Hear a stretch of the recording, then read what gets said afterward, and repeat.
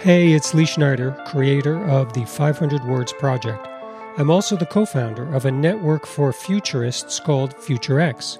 We've all had to adapt like crazy in these crazy COVID times. We're wondering how many of these changes we've made are permanent, how many of these changes are good, and how many are bad. We have some answers for you at FutureX and a fun time asking the right questions.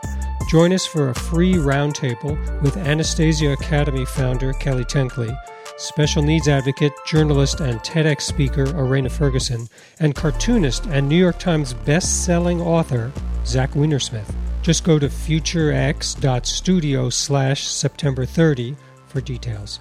That's futurex.studio/September 30. See you there.